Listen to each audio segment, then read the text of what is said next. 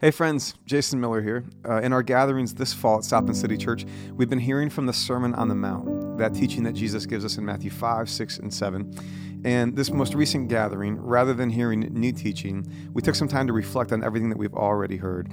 So today on the podcast, you're going to have a chance to participate in the same reflection, and then you're going to hear from our community as we share with one another some of the things that we have been learning and processing as we receive these teachings from Jesus, and we think about the life of God lived in us and our neighbor.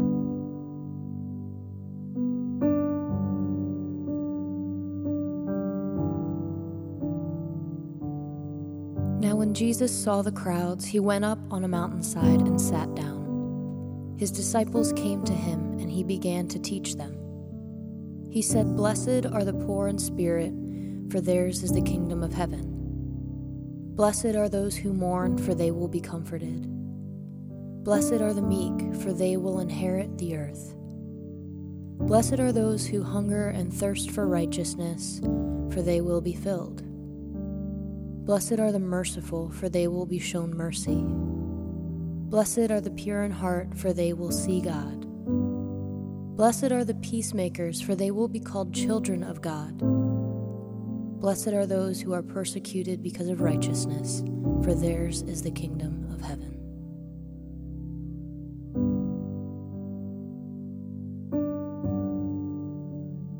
May you know that the kingdom is yours.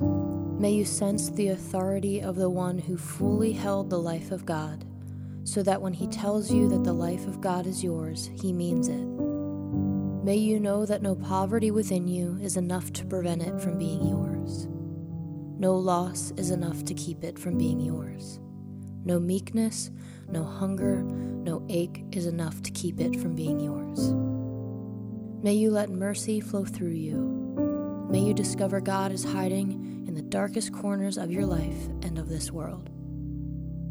May you find yourself making peace by crossing the lines, and when that happens and you are forsaken and abandoned, may you know that God claims you and that that is a belonging that can never be taken. May evil see you as a threat because God is living God's life through you.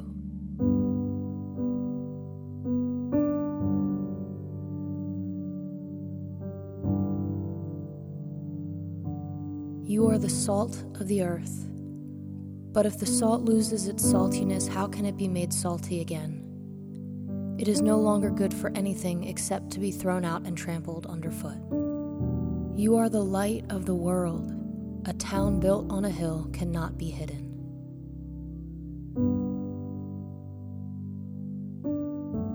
You are here to be the salt seasoning that brings out the God flavors of this earth. Your saltiness is the way in which people practically taste God's life in theirs. It will draw out all that is good, true, and beautiful while holding back all of the decay that threatens and destroys. You are here to be light, bringing out the God colors in the world. Your light is the way in which people practically see the colors of God's kaleidoscope, a gift to those who are lost, looking to find their way home to love.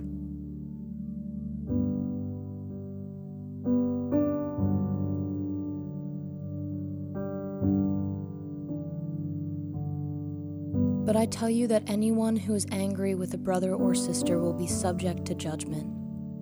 Therefore, if you are offering your gift at the altar and there remember that your brother or sister has something against you, leave your gift there in front of the altar. First go and be reconciled to them, then come and offer your gift.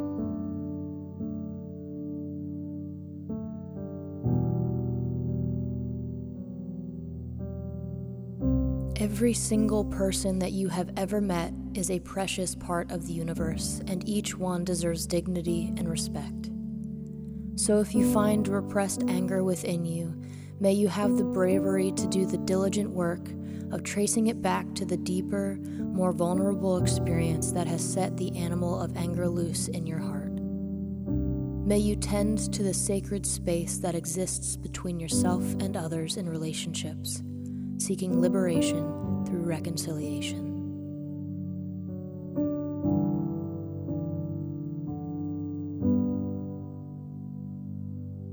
I I tell you, anyone who looks at a woman lustfully has already committed adultery with her in his heart.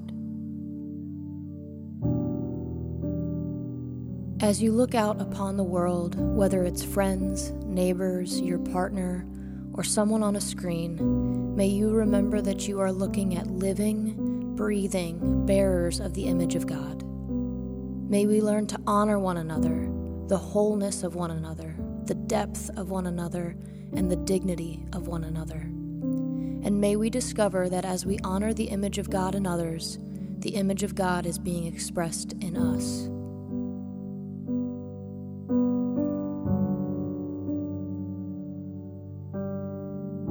I tell you, do not swear an oath at all. All you need to say is simply yes or no.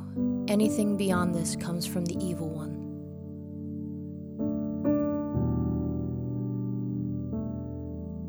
In a world of empty promises, let your words be full.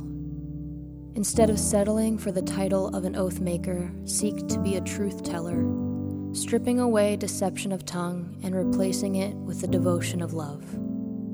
Let your yes be a faithful yes, and let your no be a firm no, constantly evaluating if the yeses and the nos are conducive to your conscience and safe for your soul.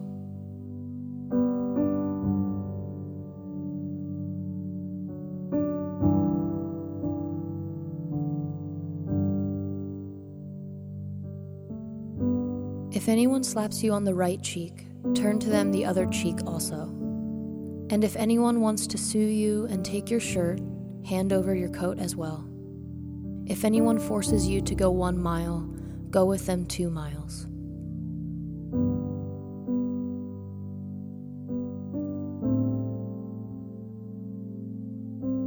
May you trust Jesus, who says that violence won't get us anywhere.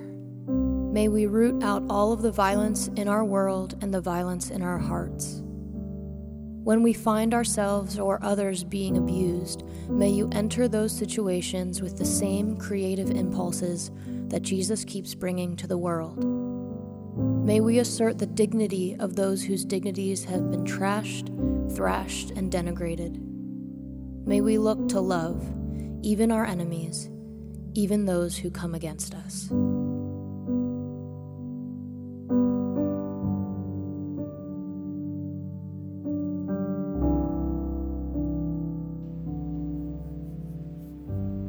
Amen.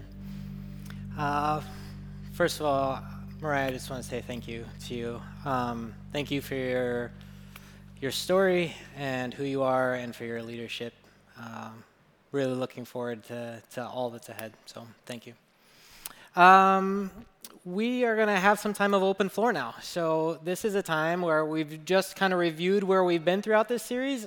Each of those passages, whether you caught it in person or on podcast or just processed it for the first time just now, we've had Jason and Beth Grable have been teaching us through this series and presenting some ideas and some reframing of things, perhaps. So today, it's what has stood out to you throughout these things? What is something that you've taken away that has been helpful for you?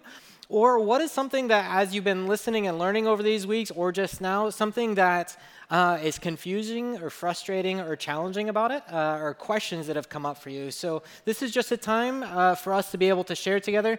As you share, try and keep it nice and tidy. Instead of, we don't need full life history and backgrounds and things, because we want to make sure that we open the door for us to have opportunity to share. And just know, as you share, I will probably be repeating what you say, so that people on the other side of the room can make sure that they hear. So I'll ask you to pause every so often as we move forward. Sound good? All right. Thank you. First of all, the first section we had, this was the longest one away. Salt and light. You are the salt of the earth. Anything stand out to you from that? Anything that was helpful? Anything that was a challenge or frustration or question that came out of that? And first person to share gets bonus points. So. All right. Bonus points to you, Diana.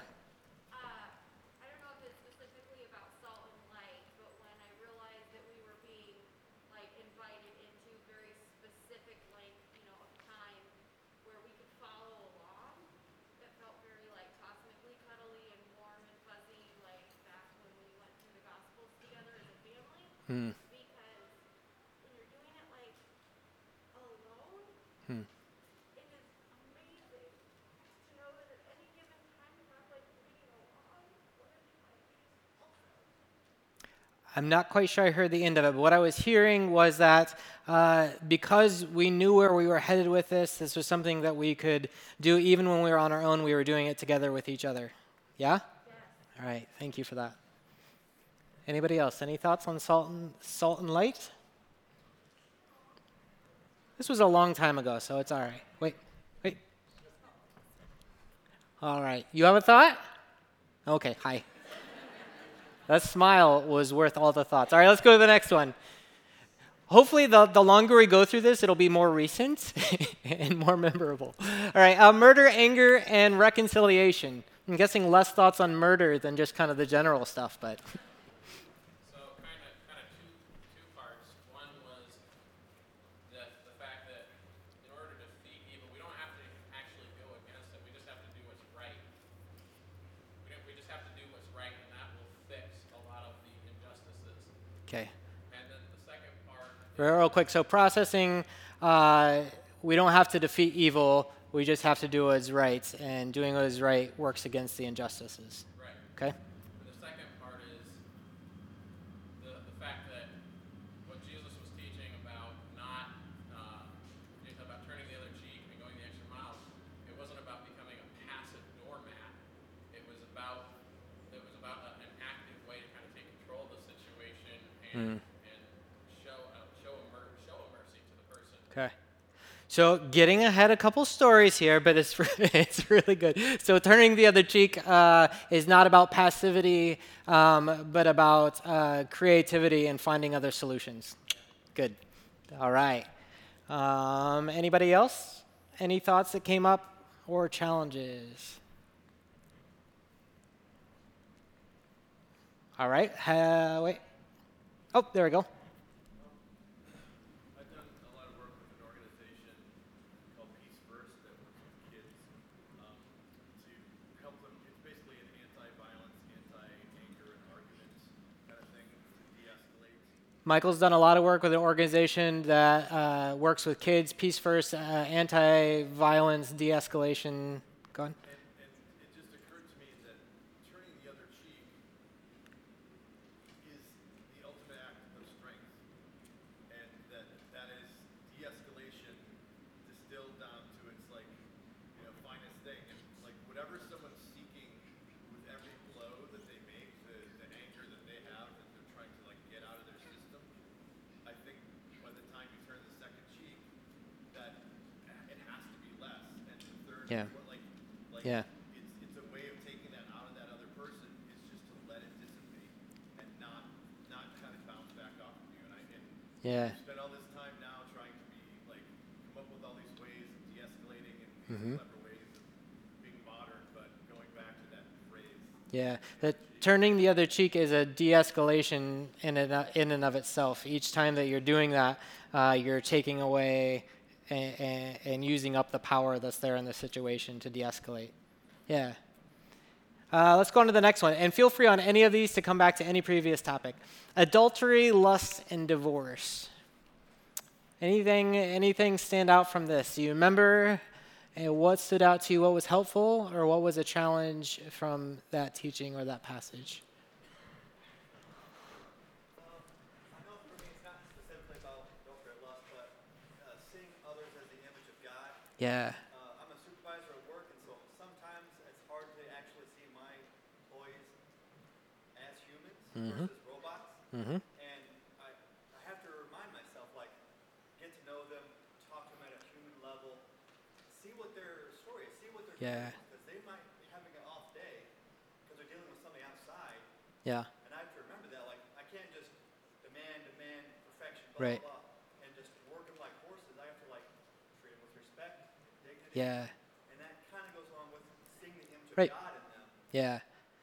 So EJ pointing out that even though this passage is rooted in adultery, lust, and divorce, the conversation was around seeing the whole person, seeing the image of God in the whole person. And for EJ, the implications of that are at work, seeing other people and employees that you work with, and seeing their whole person, not just for what they can produce for you or for the company or the organization, but seeing the whole person and the goodness of God in them and how that affects how we treat them. Yeah, it was really good. Angela. So after this teaching, I actually reached out to Jason and thanked him because that was the first time in my life that I heard this text publicly redeemed. For first time, after it was taught, she reached out to Jason and thanked him because it was the first time in your life you've heard this passage publicly redeemed. Tell us what that meant. Because I've been in church all my little life, Mm-hmm. and this has been used as a weapon against me. Mm. Because you shouldn't do anything to cause a man to stumble. Yeah. Excuse me? Yeah, so this has been used as a weapon against you throughout church, against you and against women, kind of putting the responsibility and blame on women for what happens to men around them. That has happened literally all my life Yeah, in church yeah, until that Sunday. yeah. So to see this from a different lens, it looks at the wholeness of each other was a Fair, different. I had redeemed it a long time ago. Yeah. It's,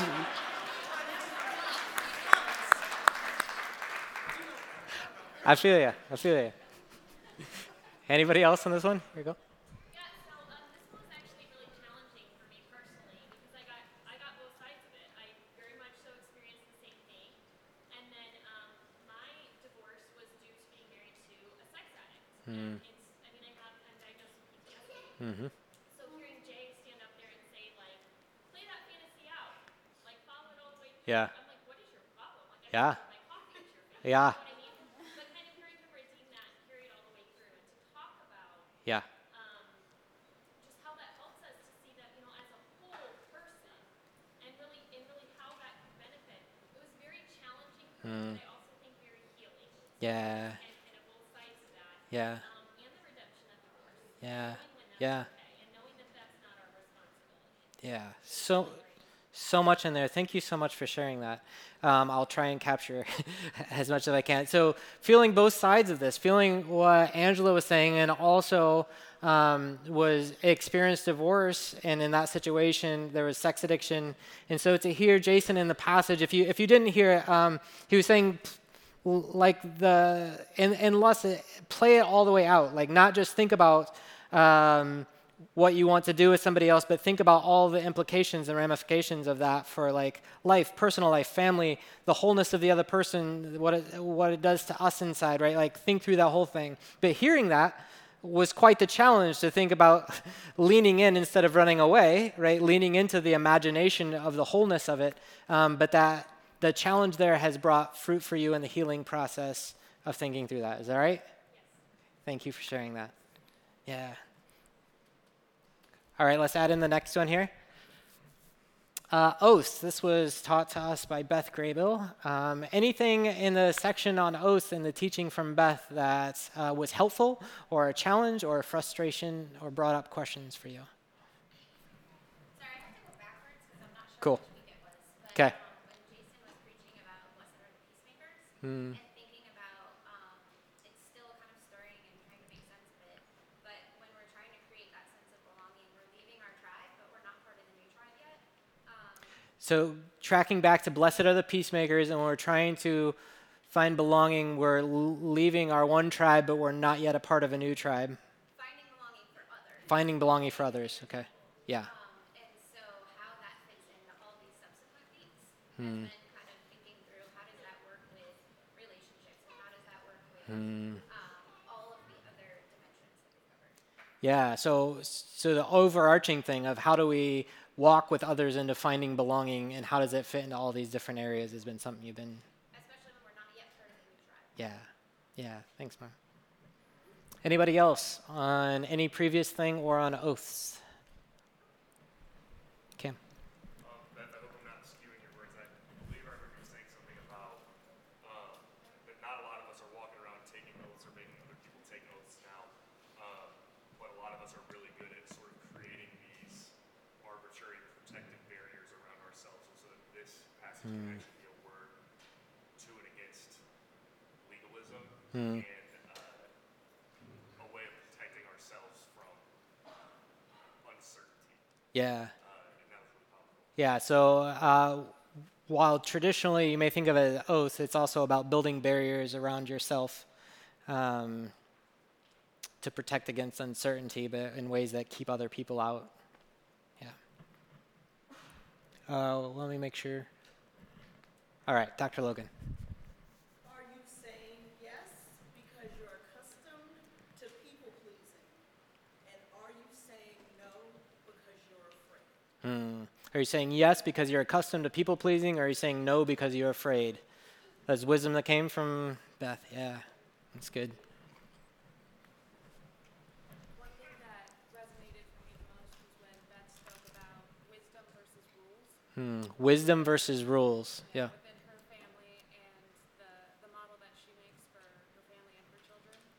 And that's something that I struggled with because it's something that I want to bring to my own family and Yeah. my own child and Yeah. be able to know the difference between a rule and what is actual wisdom. Yeah, so wisdom versus rules, and Beth was sharing as it applies to their family and their parenting and family structures, and saying that it's helpful because that's something you want to apply to your own parenting and family situations, right? Is knowing what's wisdom versus just rules for rules' sake. Yeah? Thanks. That's good. All right, and then throwing in the last category then from just last week, eye for an eye, turning the other cheek, and loving your enemies. Anybody? We've had a couple good thoughts on that so far. Any last thoughts on this one? Yes.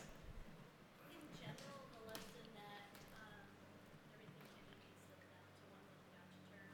There's way more to everything that's said in the Bible. It's more literature and poetry a lot of times. Or if you just see that line, you see it one Yeah. way. Deeper you get into it, it really. Yeah. Saying it's easy to take things in the Bible just at face value, where when we look at the cultural context and stuff behind it, there's often much more to the story and deeper challenges there. Is that what you're saying?